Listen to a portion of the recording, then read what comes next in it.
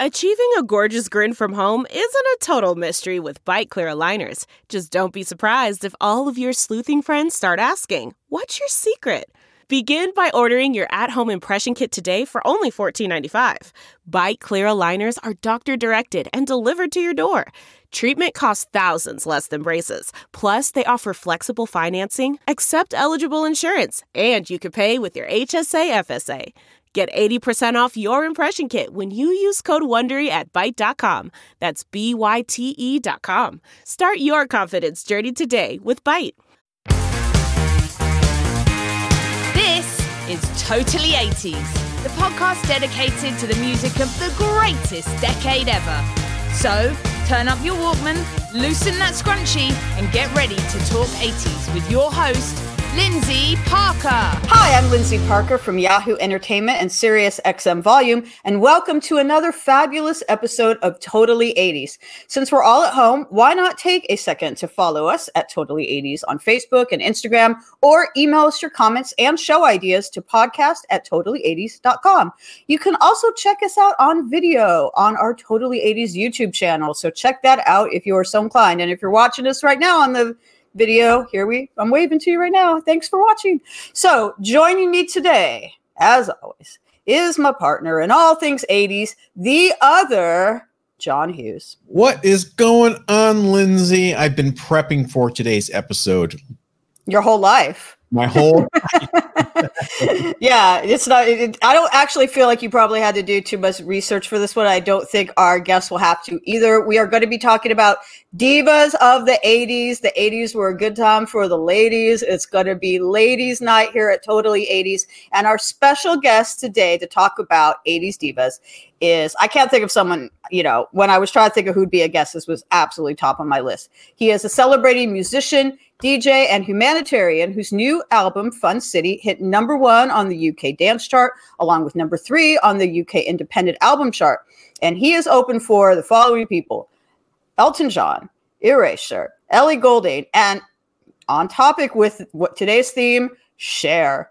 And that new album, Fun City, features a whole bunch of guest appearances, including Jake Shears, Andy Bell from Erasure, and again, staying on topic, Nikki Harris and Donna DeLory, who are the iconic backup singers for Madonna's Like a Prayer, Vogue, late 80s, early 90s era. So he is absolutely an expert in this. In real life, he goes by the name of Rod Thomas, but you guys may know him better as Bright Light. So we are happy to welcome Bright Light, aka Rod Thomas, to Totally 80s.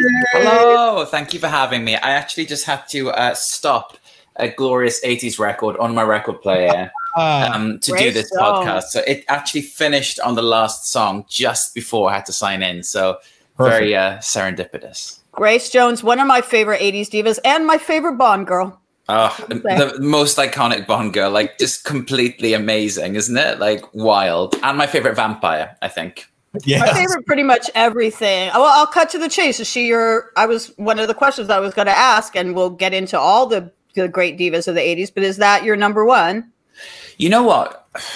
I find an 80s diva really hard to whittle down to even a top 5, because it's just an excellent decade for strong female pop, disco, electro, fusion women. Like there are so many strong figures and so many incredibly inspiring solo artists and front women from that era that it's so difficult. She's definitely my favorite like catalog artist, I think, from early to late 80s. Like I can't fault really any of those records, especially the one that she did with Nile Rodgers, the Inside Story, my favorite.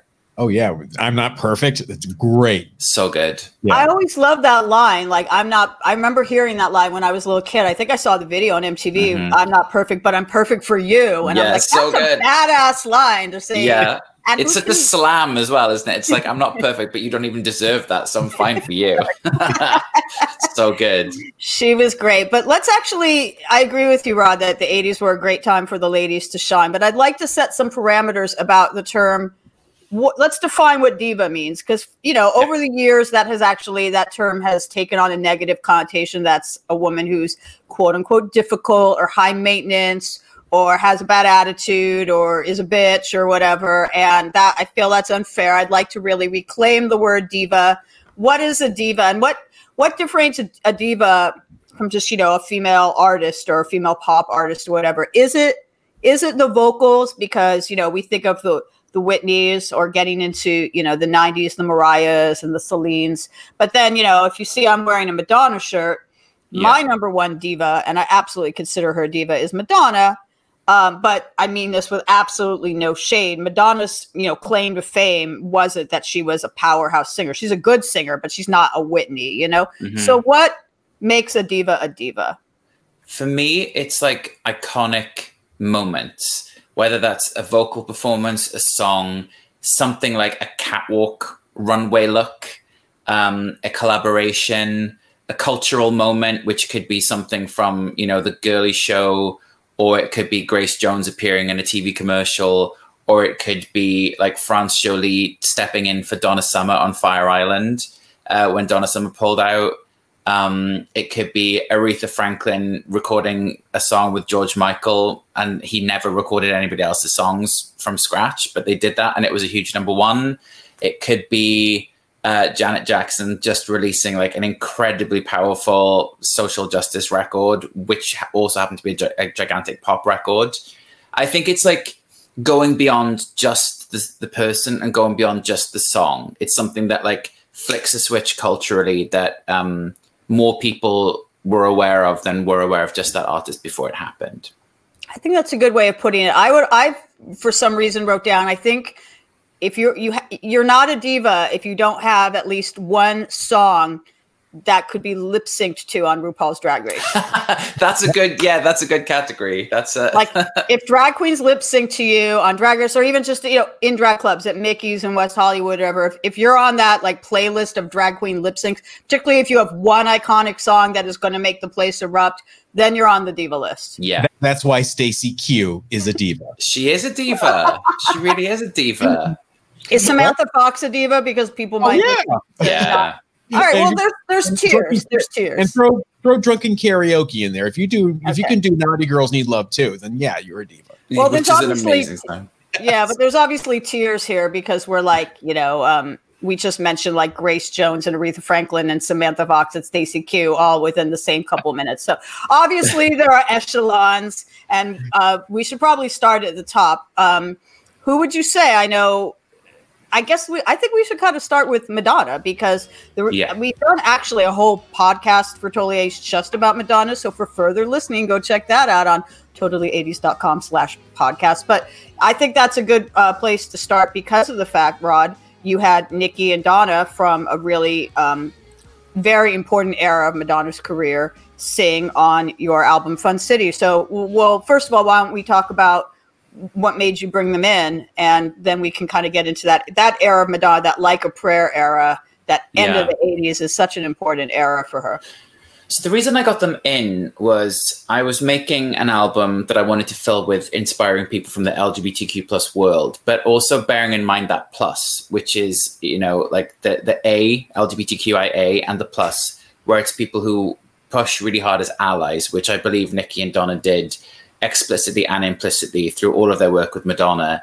And they really embody for me like the kind of like 80s 90s crossover of like the Shep Pettibone and the house dance scene into like mainstream chart success. Incredible, like iconic diva stage presence. Even the backing singers were divas, like wild, right?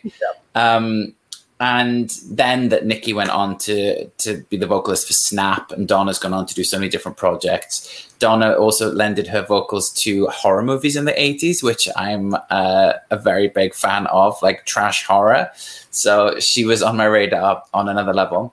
And then I was making this track, and the producer, I got this guy Initial Talk to remix this a cappella basically that I sent him, and he made it sound so much like New York in the early 90s that I thought, like, who could I get as a guest that would be a perfect fit for that? Nikki and Donna, and they were up for it. So yeah, and I think Madonna is a great starting point for this 80s diva, because I'm actually 2 weeks younger than her entire music career. I was born 2 weeks after her debut single came out.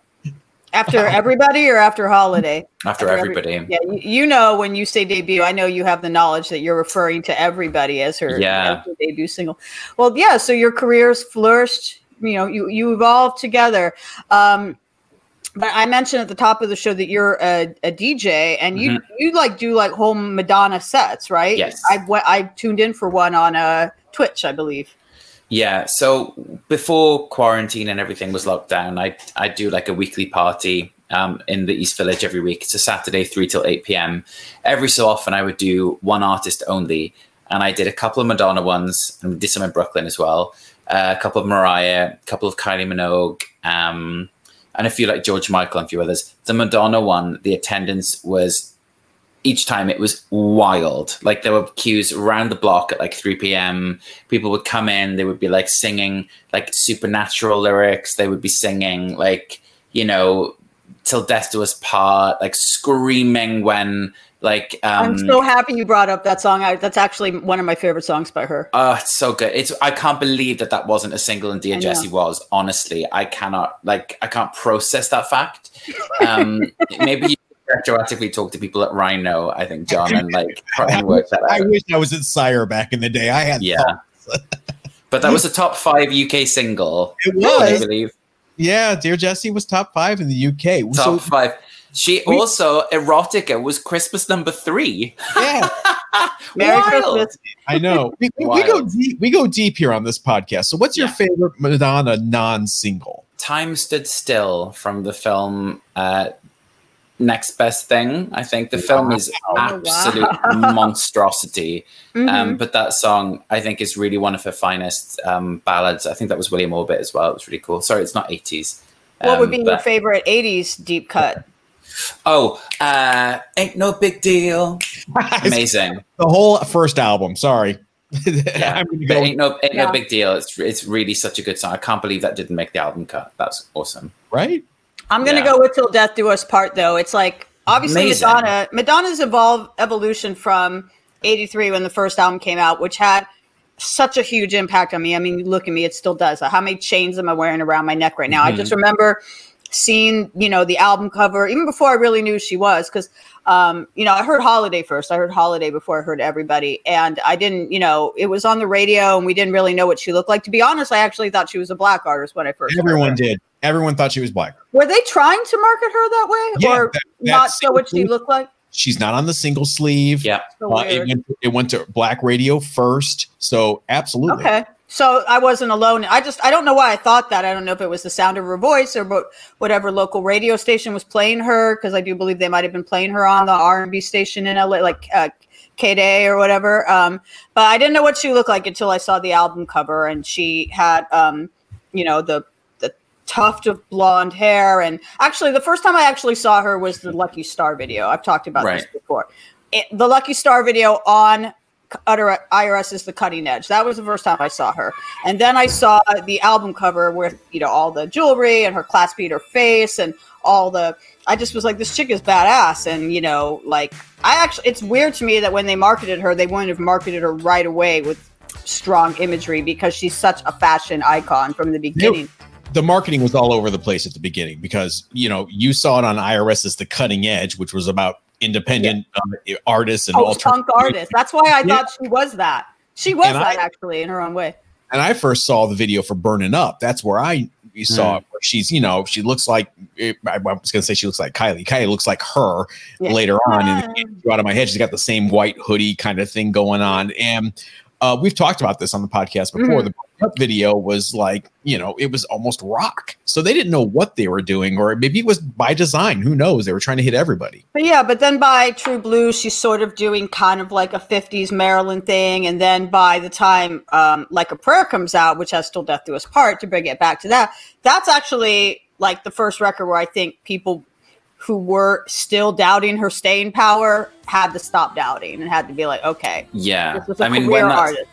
That single, Like a Prayer, I mean, that's just such a nuclear bomb of a track, isn't it? Just like, you can't believe that somebody like her, given all of the kind of like controversy and like, oh, she's just like a pop girl that's like not really doing stuff. And then she drops that and it's just like, oh my God. Like, Yes. Like, it's amazing.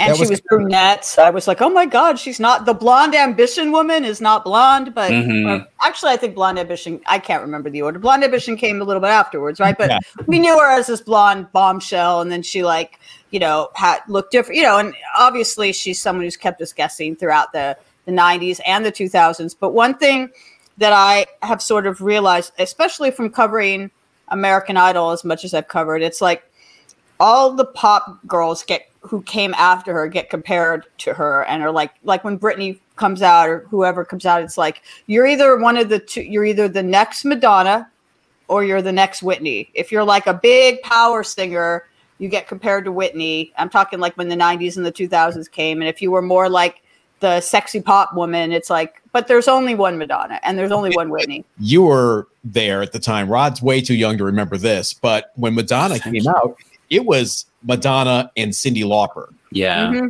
It was like, who's gonna have the lasting power? And Lindsay, you probably remember everybody's money was on Cyndi Lauper.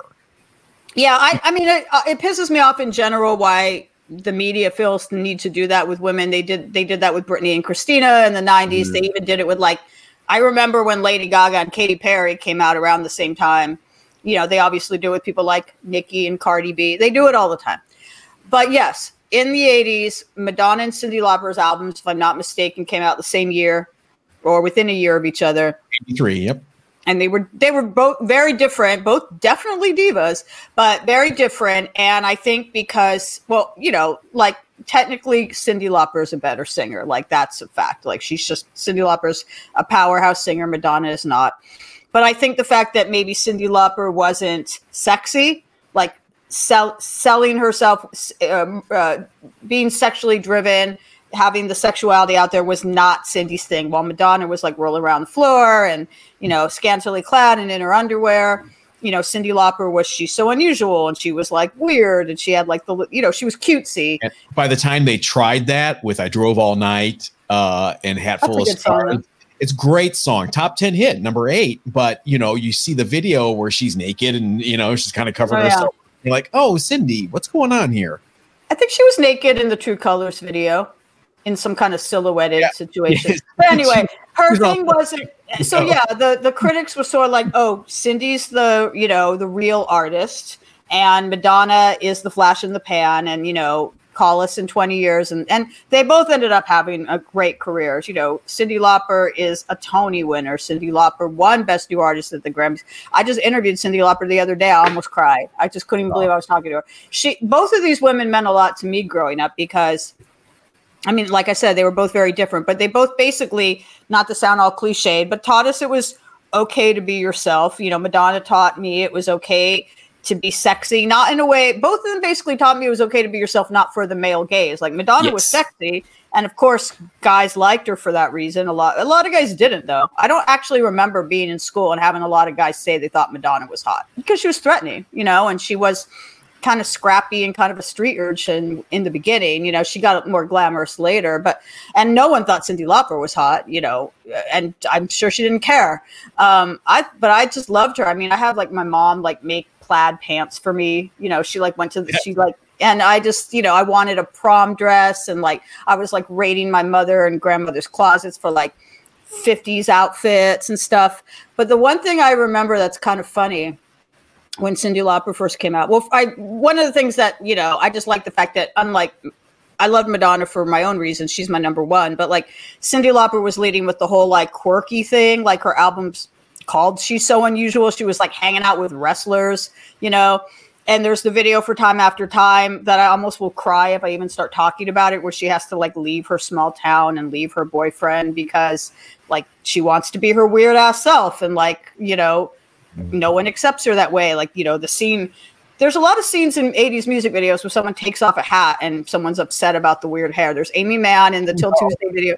But when she takes off her beret and she's got like the stripe, the shaved head, Cyndi, and the orange hair, and her boyfriend's like, what the hell? What have you done to yourself? So she leaves and she gets on the train and I'm like sobbing. And I still like get emotional seeing that video.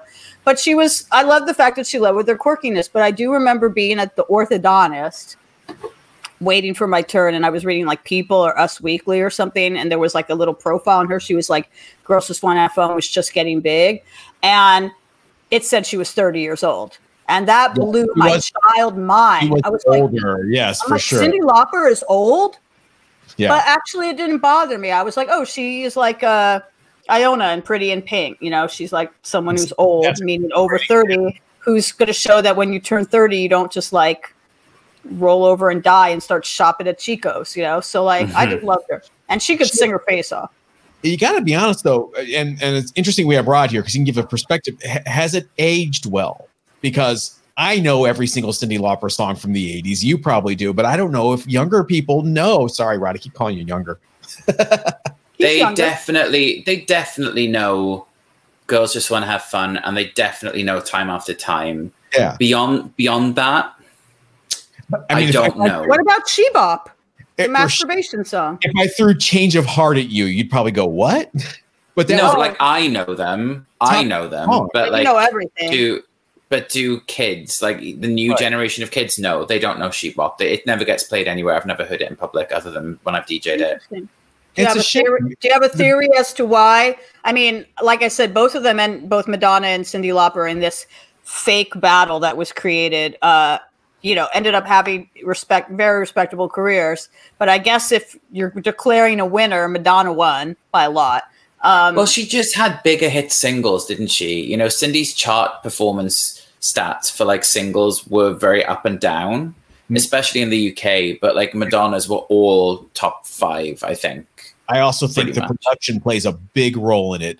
Madonna, while there's sequencers and things, it still sounds somewhat timeless, whereas the Rick Chertoff production on the Cyndi Lauper stuff is very much 1984. It's very much 1985. You hear those gated snares, you hear those sequencers bopping along, and you're like, oh, I know what year this is. I have a theory.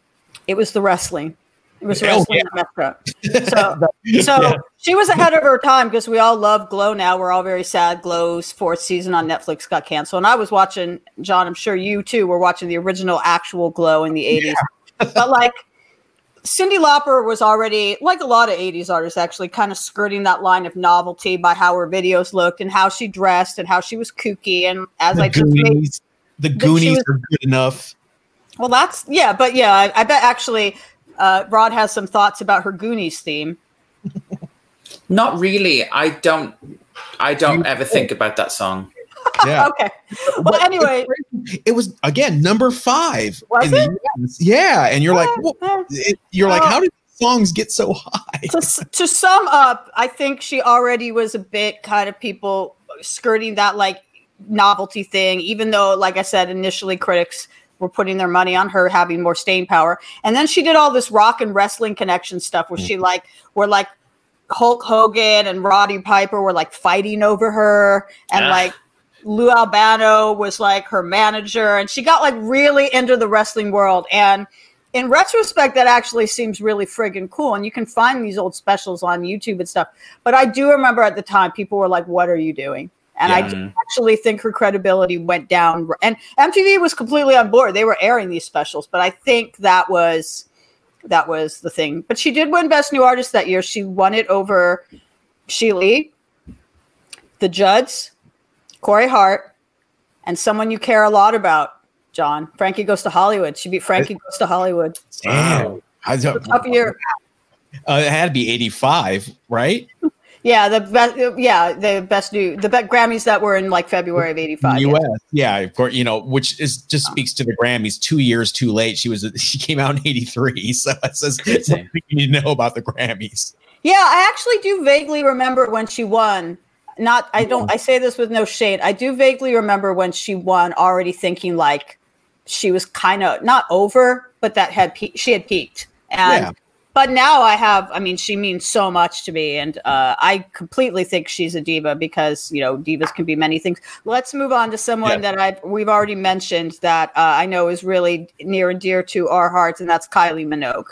Now, Rod, have you ever? I know because, you've worked with Jake Shears. Jake Shears is on your record Fun City, and Jake Shears is in tight with Kylie and has played with her and stuff. Have you ever crossed paths with Kylie or collaborated with her in any way? Yeah, loosely. So I did a show in 2016 or 2015. I honestly can't remember. COVID feels like 25 years itself. I did a show in Hyde Park, which was on a kind of festival, 2-stage festival, and it was me, Years and Years, Chic, Grace Jones, and Kylie Minogue. Holy shit! So yeah, we were all backstage. We weren't together, but we were like, you know, in little Winnebago things, very close to each other. Didn't actually say hi or anything, like, you know, people doing their own thing. But we were on a bill together. Wow. I did produce a demo for her for the last album, but then they changed it and it went country. So all of those songs got scrapped, which is a shame because it was a really gorgeous song. I didn't write it, just produced it. But to date, no official collaboration.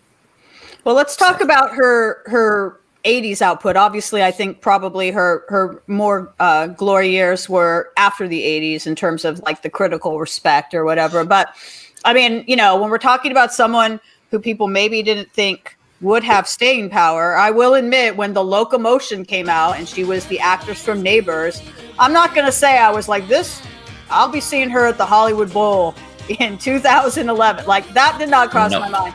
I did not take her seriously, but she obviously made like an incredible transition through the 90s. She had this like weird 90s, almost like kind of indie rock phase where she, you know, did the song with Nick Cave, and she had like guys from Manic Street Preachers, like producing her album Impossible Princess, which is a really weird blip in her, not weird in a bad way, but just definitely an anomaly in her discography.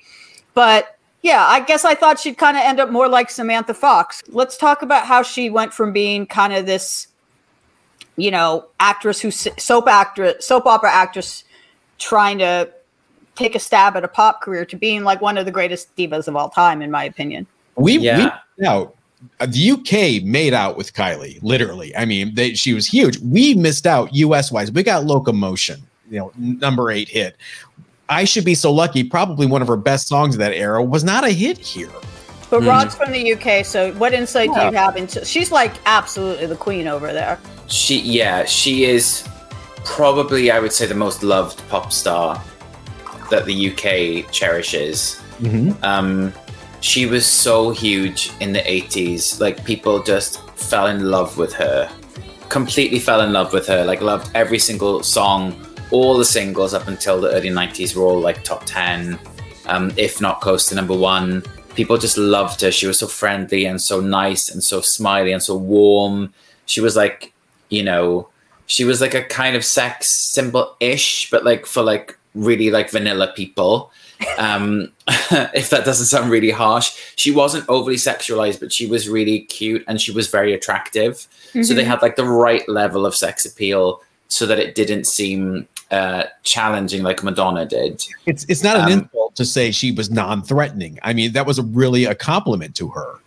No, it's a big compliment, but men are basic. So, you know, like men in the 80s were really, and the 90s, and straight men today still baffle me in that they are ruffled by strong females, you know? So she had the right balance where she could be like the teen pinup and like the kind of early 20s, like sort of like safe fantasy, I think. And she had the Neighbours connection. So she was like the girl next door, but like the girl that you kind of had the hots for. The songs were absolutely amazing. Like all of those Stock Aitken Waterman, I hate saying that, Stock Aitken Waterman, that the hit songs for her were just perfect, you know, perfect pop songs on the radio, like absolutely all the time. She was in every magazine about music. She nailed it. They really captured the UK for like most of that decade, and from the first single until, you know, the weird indie album, which did throw people a lot. Impossible Princess. Yeah. So just before that, like I think it was Word Is Out was the album where people started being weird about Kylie in the UK, where she left Stock Aitken Waterman or PWL and did other stuff. It was a great record, but didn't have the kind of immediate bubblegum pop hits. So people didn't really know what was happening. And then there was the Nick Cave song, and she was dating Michael Hutchence. And then she made like a weird indie, half techno, half like Manic Street Preachers record and a song with Toa Tay called German Bold Italic, and people were just like, what is happening? But yeah, Kylie 80s, absolute icon, absolute diva, pop princess. She was basically like the Princess Diana of the music world. And that's not even an exaggeration. What's your go-to? Is she someone that ends up in your DJ sets? And if so, what songs do you play? I do tend to play more modern Kylie, I think. So my favorite album of hers is Light Years, which was 2000 or 2001. So like Spinning Around on a Night Like This. From the 80s, I would play Hand on Your Heart. Mm-hmm. Not I Should Be So Lucky. Like early 90s, like Shocked. What Do I Have to Do? Oh my God, just like you could pick anything. If I'm DJing in the UK, I could pick anything from her debut single up until, 2 albums ago. And pretty much same reaction. Because it sort of ties into someone that I would consider a diva, and also definitely had that girl next door appeal that made her America's sweetheart for a while. Did you know that Spinning Around was co-written by Paula Abdul? Yes. Well, of course you knew that, but maybe people listening did not know. So, do you know what? What was even weirder, when Kylie had the comeback and Spinning Around went to number 1, people were like, "Oh, didn't see that coming." Even more so, people like Paula Abdul co-wrote that, and everyone was like, "What?" Apparently, the song was originally supposed to be for her. For Paula. I'm not exactly sure like why it ended up being given to Kylie instead. But Paula, again, going back to what I was saying, she's a diva, not because she's a great singer, but, when you think about her visual influence in the late 80s with 100%. Forever Your Girl. Yeah. I mean, she not just with her own stuff, like the Cold Hearted, Fosse-esque video, or like Opposites Attract, or all of her videos straight up. Janet Jackson. The Janet Jackson stuff. I mean, she choreographed those videos from Control. Yeah. I actually interviewed Paula once where she said she choreographed the video I don't remember if it was the video for Control or What Have You Done For Me, but one of those videos. She was still a Laker girl at the time, and she was living as a roommate in an apartment with 2 other Laker girls. She did all the choreography in like the kitchen in front of a full-length mirror. She didn't have any space. The kitchen was like the best place to go. She did all that choreography in front of the mirror. She also choreographed Torture by the Jacksons. Not maybe her best work, but she did that. So she had to work with the Michael Jackson mannequin. She did, the wax dummy. She did. He's famously not in the video. It's a mannequin standing there for you. Wild.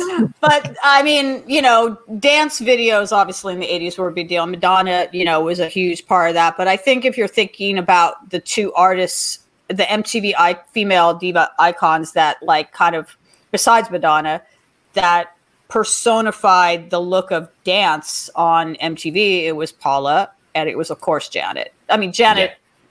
Staying power wise, like, it's her discography is a little, weightier, shall we say, stronger, a little stronger. But let's talk a little bit about Paula, because I do think she had that, like, that girl next door thing. She was real small. She like danced with a cartoon cat. She was like cute. She's very pretty, but she wasn't threatening, I guess. She had the Kylie appeal, I think. Like if you put her and Kylie next to each other, they're like Trojan horses where people think of them as very unassuming, and you look and they're like, oh, that's a nice girl. And then it's like, boom, there's the talent. You're like, oh, Christ. I think like if you looked at Paula, people would not assume that she had that choreography talent in her and the ability to like, she didn't write the hits from her debut album, but she is also a songwriter. So there's so much more going on behind I laugh because the photography on the back of that debut album is just so grotesque. It looks like, theater school headshots. It really breaks my heart. Honestly, but she does look very happy. It's an incredible record. I love the album, and she is absolutely a diva and an icon. Like I love Paula Abdul, but she did have that, unassuming, sweet girl thing, which disarms the kind of like basic bros, I guess. And she just broke the charts. I do also want to say, since a lot of people don't, they might know or assume that she choreographed her own videos. They might, a lot of people probably know that she choreographed a lot of Jant videos, like What Have You Done For Me, Control. She did When I Think of You, but she choreographed the Coming to America wedding sequence. She was Wild. the choreographer. She was the choreographer for George Michael's Faith Tour. She choreographed a couple different award show things, like the Under the Sea performance from Little Mermaid on the Oscars. She choreographed, obviously, like I said, her own videos. There's a couple other. Oh, she choreographed the dance scene at FAO Schwartz in Big. Did she? Oh my God! Yeah. So she maybe, and that's why people have to remember when she went on American Idol, when they were first coming up with American Idol in 2002, she was the star of that panel. It was not Randy Jackson. He was a behind the scenes guy. It was not Simon Cowell, who obviously became the star, but she was the star power. And it was because of that. And she didn't really get taken seriously on that show, but when she was later a judge on So You Think You Could Dance, she knew her shit. So I'm not going to say she's a Whitney Houston style singer, but mad respect for the choreography. Okay, I can see how the way this conversation is going. We are going to have to totally make this a two-parter. So thanks again today to our special guest, Rod Thomas, aka Bright Light. Bright Light, I can extend an invitation for you to join us for part 2. That's a nod. That's a yes. All right. This is a definite yes. Awesome. We'll see you then. I'm Lindsay Parker. I've been joined today by the other John Hughes, and we want to thank you for listening. Remember to give us a rate and review on your favorite podcast platform, and we'll catch you next time. This was Totally 80s, the podcast dedicated to the music of the greatest decade ever. Don't forget to follow us on Facebook and Instagram at Totally 80s, and please leave us a review on your favorite podcast platform. Until our next episode, catch you on the flip side.